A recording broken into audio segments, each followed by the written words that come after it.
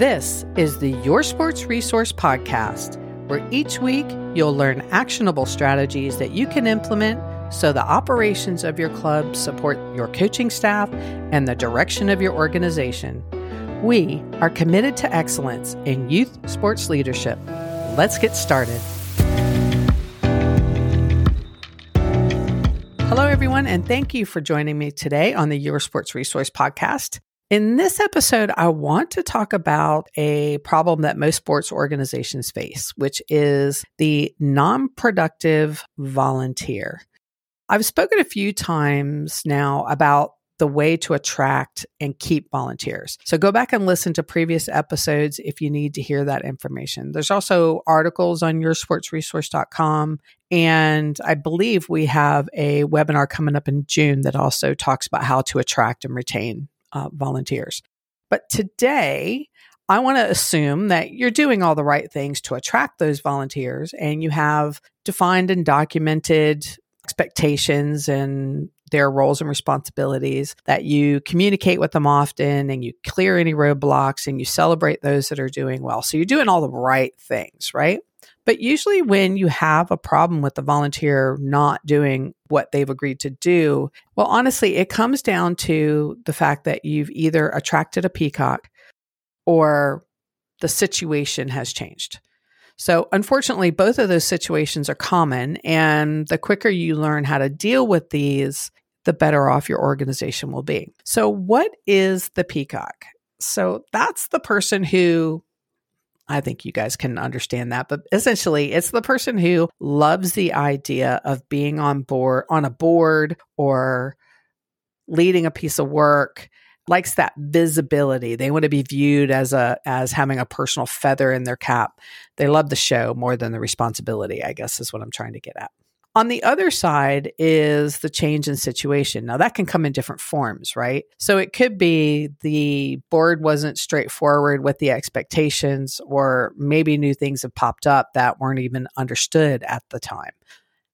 You could also have a situation where things for them have changed. Maybe they've changed at home or they've changed at work, and they no longer have the capacity or the time to dedicate any longer.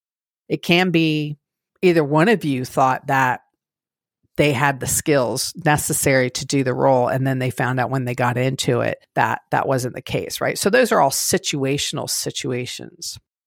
Now, here are the statements that I hear all the time when it comes to non-productive volunteers. It's usually, oh, but it's just a volunteer role. I hate to push them. We can only ask so much. Maybe I should just take the work on because they don't have the time, and so on and so on. While I can sympathize with that thought process, I very quickly push it to the side because, well, honestly, just because you feel bad doesn't mean that the situation is right. So it really begins with you changing your mindset. You, as an organization, I'm going to assume the people that are listening to this are people that have to deal with non-productive volunteers, right? So you need to change your mindset to understand that your organization is a registered business, no matter what form it is. It's a business. You must get your head wrapped around that if you ever hope to change the environment or culture of your volunteers, that you are a business, right? So you have to wrap your head around that thought process. So what does that mean? First of all, just quit making excuses, either for them or for yourselves, right? They signed up to do the work. So there is no reason for I hate to push, it's just a volunteer role, we have to accept what we can get attitude. And quit taking over the responsibility of their work. Now, if it's a compliance-oriented task, I understand you stepping in because you probably have a due date. I'm talking about tax, legal, that type of thing, right? But if it's not, keep the expectations where they sit, just like you would if it was a staff member or someone in your own personal life. Now, that might mean you have to let balls drop. You might have to let people stumble or fail a bit. That might mean that you need to have some difficult conversations. And it might mean you have, some uncomfortable board meetings. But if your guiding light is your responsibility to your membership and then your vision and values, then you have to act in accordance with that guiding light. So let me reverse that thought process for you. Your membership. Do you think they care that you're dealing with a peacock or someone who doesn't have the skills or time to deliver what it is that they're supposed to be delivering? No, they don't care. All they know is that they pay a monthly fee and expect delivery. If that doesn't stop you from the, yeah, buts, I don't know what will. So I think the next time that you're facing a situation to where you have a non-productive, or if you're facing that now and you have a non-productive employee, quit making excuses and actually think about it from the member's perspective. Okay. Okay. So let's say you are determined to move into a strong mindset that you're going to treat your youth sports organization like the business it is, and what you're going to do with those, or what are you going to do with those who aren't producing. The first thing you need to do is assess the situation. First, make sure that their lackluster or a lack of productivity isn't your fault or the fault of the person who is accountable for their work. For example, if you have a new fundraising event you're trying to kick off and you've maybe engaged a volunteer that has experience, but they aren't producing, make sure that they have the information they need to do what they need to do. And ensure that whoever is supposed to be overseeing that work, whoever's accountable, whoever that volunteer reports into, that they are doing the right things. Make sure that they're helping them clear roadblocks or whatever is needed so they can be successful. Okay. So my first step is always to make sure that the problem doesn't sit with you. If you find the situation squarely lies with you or the accountable person, not the volunteer, then openly admit to the volunteer that you have been disengaged and going to correct the situation and offer the proper support that they need. This helps to re-engage them and get them excited again about getting back on track. Now, you must follow through, right? You can't just say that you're going to do something and not do something. No one's going to work for empty promises. So you must deliver on that. But let's say that you're doing everything you're supposed to be doing and the situation squarely lies with the volunteer not producing. Then that is where you begin the funnel of difficult conversations. It doesn't matter if they're a board member or any other volunteer. The focus is delivery to the membership. So here is how I would start. First, I would have an open one-on-one conversation. Something like, hey, I'm noticing that you aren't making progress. We have an obligation to our membership. Can you explain to me where the issues lie? Now, notice I didn't say, you aren't delivering. What's your problem? Yeah, I wasn't going forceful at them, right? I try my best to keep the discussion about the task as much as possible. And I've given them the opportunity to speak freely and openly. Now, it's not in my nature to take responses at face value. I would recommend that you approach the conversation in that same way. So you give them an opportunity to tell you what's going on, but you need to kind of pick away and dig deeper and do some follow-on questions and get some agreements out of it. Okay. So what I'm saying is, don't ask where the issues lie and then just say, okay, and then walk away. So you need to dig deeper and get some agreements. So it might go something like, okay, I hear you. So you need some help here. If I get you this by Thursday, when can we expect to see progress or completion? Or I hear you. To me, it sounds like you just don't have the time. And if that's the case, that's perfectly fine. We understand, right? So here is where your empathy and understanding from earlier can come into play. But we still have to have a delivery to the membership, or we still need to deliver to the membership. So can I get you someone to help you deliver or share the work? Or do we need to find someone else? Now, again, completely understand if you have other obligations. I'm not trying to push you to make sure that you overcommit yourself, but I just need to understand what's happening. Okay, so hopefully you can understand what I did there. I gave them the empathy, right? But I'm still focused on serving my membership. And you should never feel bad about delivering to your membership. So that's how that conversation goes, right? You open it up, you let them speak honestly, and then you dig away. Do you need help? Yes. If I get you help, will you deliver? So you're getting their agreement. Okay. If it's too much, It's okay if you need to walk away. Empathy again. I understand you got family obligations, right? But let me go ahead and get someone to take over that piece of work. So what I will say though, is if you have an agreement that they need someone to help them, then what I would do right there in that instant is confirm with them what tasks they will keep and what tasks they'll hand over. So you can have an appropriate conversation with the new person that you're trying to bring on to help. So they'll know exactly what they're getting into. Okay. And then get a commitment that they will make progress if you find someone else. And if they want to move on, all you need to do is confirm, what about handover?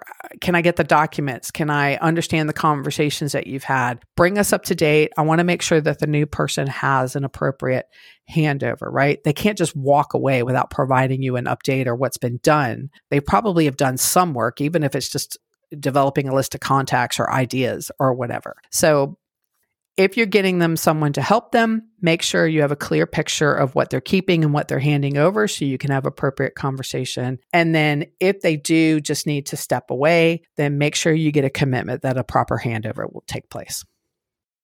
Now, what do you do about that unproductive board member?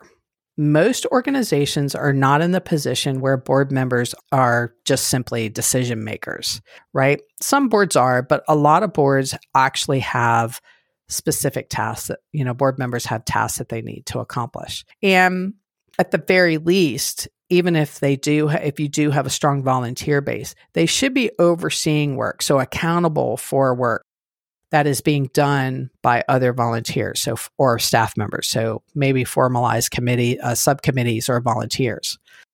So I would move in the same way, but my final statement would be a bit different. So again, I would ask about what's happening and if they have the time to dedicate. And again, I would remind them that this role has expectations and obligations to deliver to the membership. And if they don't have the time, that it's okay, providing them that out.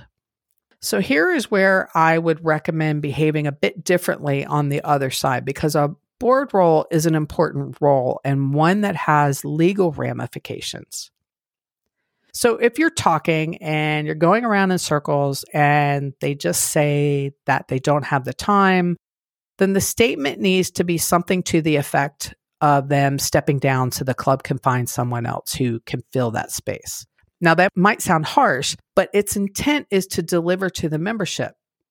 So you might follow it up with, again, I get you have a life and this is more than you expected, but we need a board that is delivering. So we need to work through either you're making some time or vacating your seat. Remember, this is in an effort to deliver to our membership. This is not a reflection on you personally. It's that this seat is an important seat and we need it to be working on all cylinders. Maybe later when you have the time, you can come back in.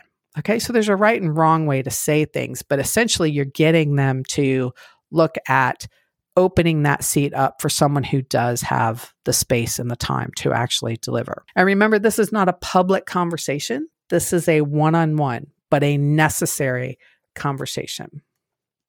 Okay, let me take a moment to tell you about yoursportsresource.com. This is a website that is dedicated to the volunteers and leadership staff in youth sports. There's a ton of free resources on topics such as sports leadership, board roles like the president, secretary, and treasurer. There's also information on the fundraising and the marketing of your club. Your Sports Resource also holds monthly interactive webinars that help you focus your efforts and put your plans into actions, just like the one I was talking about earlier on how to attract and keep quality volunteers. And I think that's coming up in June. The website again is yoursportsresource.com. Okay, so what all this does is gives the volunteer, whether it's board member or a regular volunteer, a gracious way out. But it sets you on the path that if you're holding a position in this club, there's expectations to be met. So don't let fear of finding someone else to replace them get in the way. And that's what I hear all the time. I'll never get anybody else. Well, what difference does it make? This one's not producing. So why not go ahead and try to find someone else, right? Remember, your approach will be to set them up for success. Again, go to the website or listen to the other podcasts about this topic. But when you set them up for success and you find the right people with the right skills and capacity or time, it will be fine. As a matter of fact, it'll be better because you'll actually start to see delivery, which is what you want. So don't let fear get in the way. The biggest thing about the difficult conversations is to not put them off and let the problem fester. And this is what a lot of clubs do. So I want you, when you change your mindset about running this organization like a business, you shouldn't be letting things fester or slip, right? So as soon as you do see things slipping, you've got to check in. While you might be correcting old problems now, moving forward, you can't allow this to continue. It's accountability, and people respect boundaries, expectations, and the support to deliver. So you need to be there to support them. Once your membership and community see that volunteers actually affect change and bring about wonderful initiatives, you will attract more volunteers. No one wants to sign up to work with a team who is apathetic in their work. So I know you feel like a lot of times the fear is that I'll never find somebody, but the reason why you don't find somebody is because you have this atmosphere of really not delivering all the time or not delivering much. So if you change that where the expectation is delivery, then you will pull more volunteers in. Okay, I hope all of this was helpful. And if you have any questions or concerns, you can always write me directly at info@yoursportsresource.com. Thank you for listening, and please subscribe, rate, and review this podcast so more can hear about how they can improve the leadership of their sports club. Please tune in next week as I actually have a special guest that will talk to you about the ease and the things that you can do to fundraise properly for your sports club.